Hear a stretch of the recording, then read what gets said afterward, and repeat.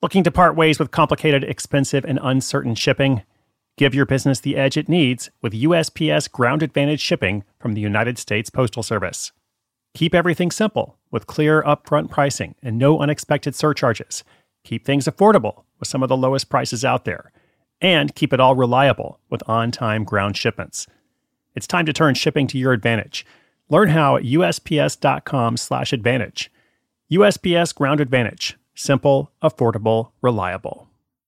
When it comes to your finances, go for the credit card that's always there for you.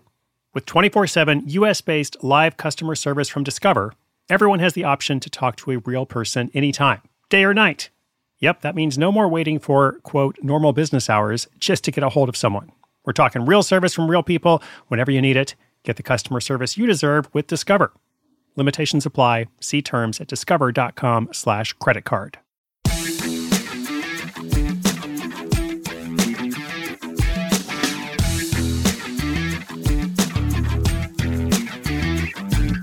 Side Hustle School team, welcome to episode 2440. My name is Chris Gillibo, your host. Today we're going to look at the viability of a 3D printing business. Specifically, we're going to hear from an engineer. His name is Tim. He's from New York City. He's eyeing the growing field of 3D printing, and he's considering taking the plunge to turn this fascination into a bona fide side hustle. He wants to make money from his hobby, his passion, his skill. I love that. His background in engineering will undoubtedly serve him well in this endeavor, but Tim is looking for a bit more guidance on how to ensure that the idea is actually viable. Now, this is really important. You can develop this skill for all kinds of business ideas. So it's not just about Tim and his specific question here, although we're going to look at that, of course. But how do you figure out for any idea, is this viable? Might this be something worth pursuing? You don't always know for sure, but it's nice to have a bit of an idea before you spend a lot of time and money on something. So let's delve into Tim's question.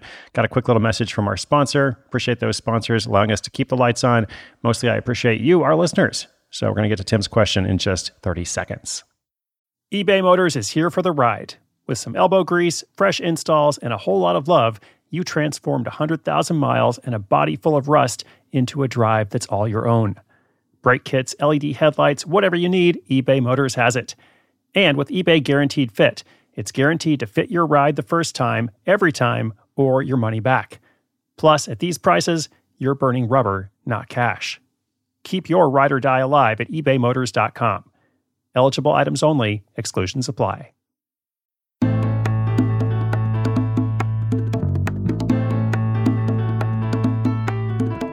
Hello, this is Tim calling from New York. I've been a fan of the show for a while now, and I'm finally taking the plunge to start my own side hustle. As an engineer, I've been toying with the idea of starting a 3D printing business for a while now. But before I fully invest my time and resources into this idea, I want to make sure it's a viable one. I know there are a lot of factors that go into determining the viability of a business, so I was hoping you could help me understand what I should be looking at and what questions I should be asking to make sure this is worth pursuing. Thank you so much.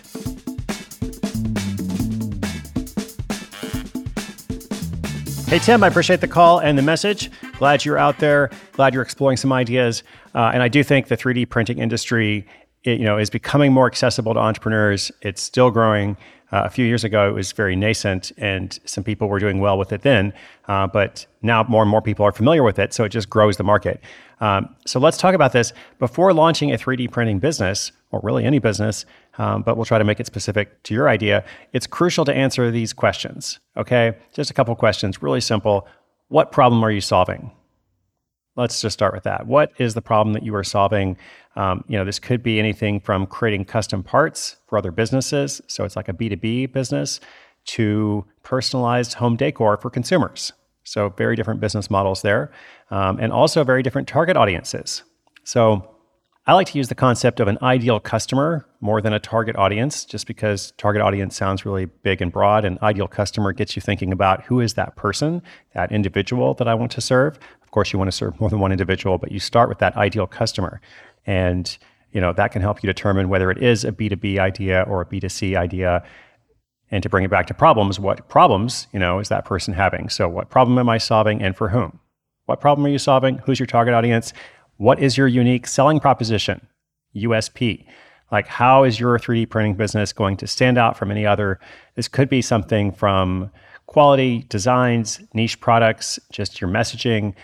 And just to caution you a bit here, people tend to get hung up on this question more than any other because they're like, oh, how can I create something that's never been made before? You know, that word unique kind of suggests that it is, in fact, one of a kind. But there's lots of ways to make something unique. It doesn't have to be something that's never been made before. Again, the difference could be in messaging. It could be in the specific ideal customer / target market you're trying to connect with. But just think about those things. What's the problem you're solving? You know, who are you helping? The problem you're solving and for whom, and what is your unique selling proposition?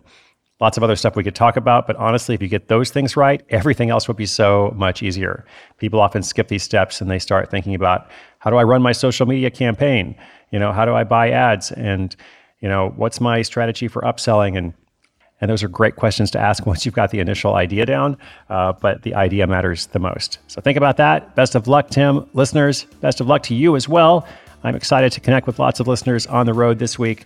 I'm actually in Portland, Oregon, my hometown, tonight. I was in Seattle last night, going on to Austin, Texas tomorrow, but it'll be fun to be at Powell's Bookstore tonight. All details on my website, chrisguillebeau.com/tour. And of course, the podcast rolls on, new episode every day. This is Chris Guillebeau, your host of Side Hustle School.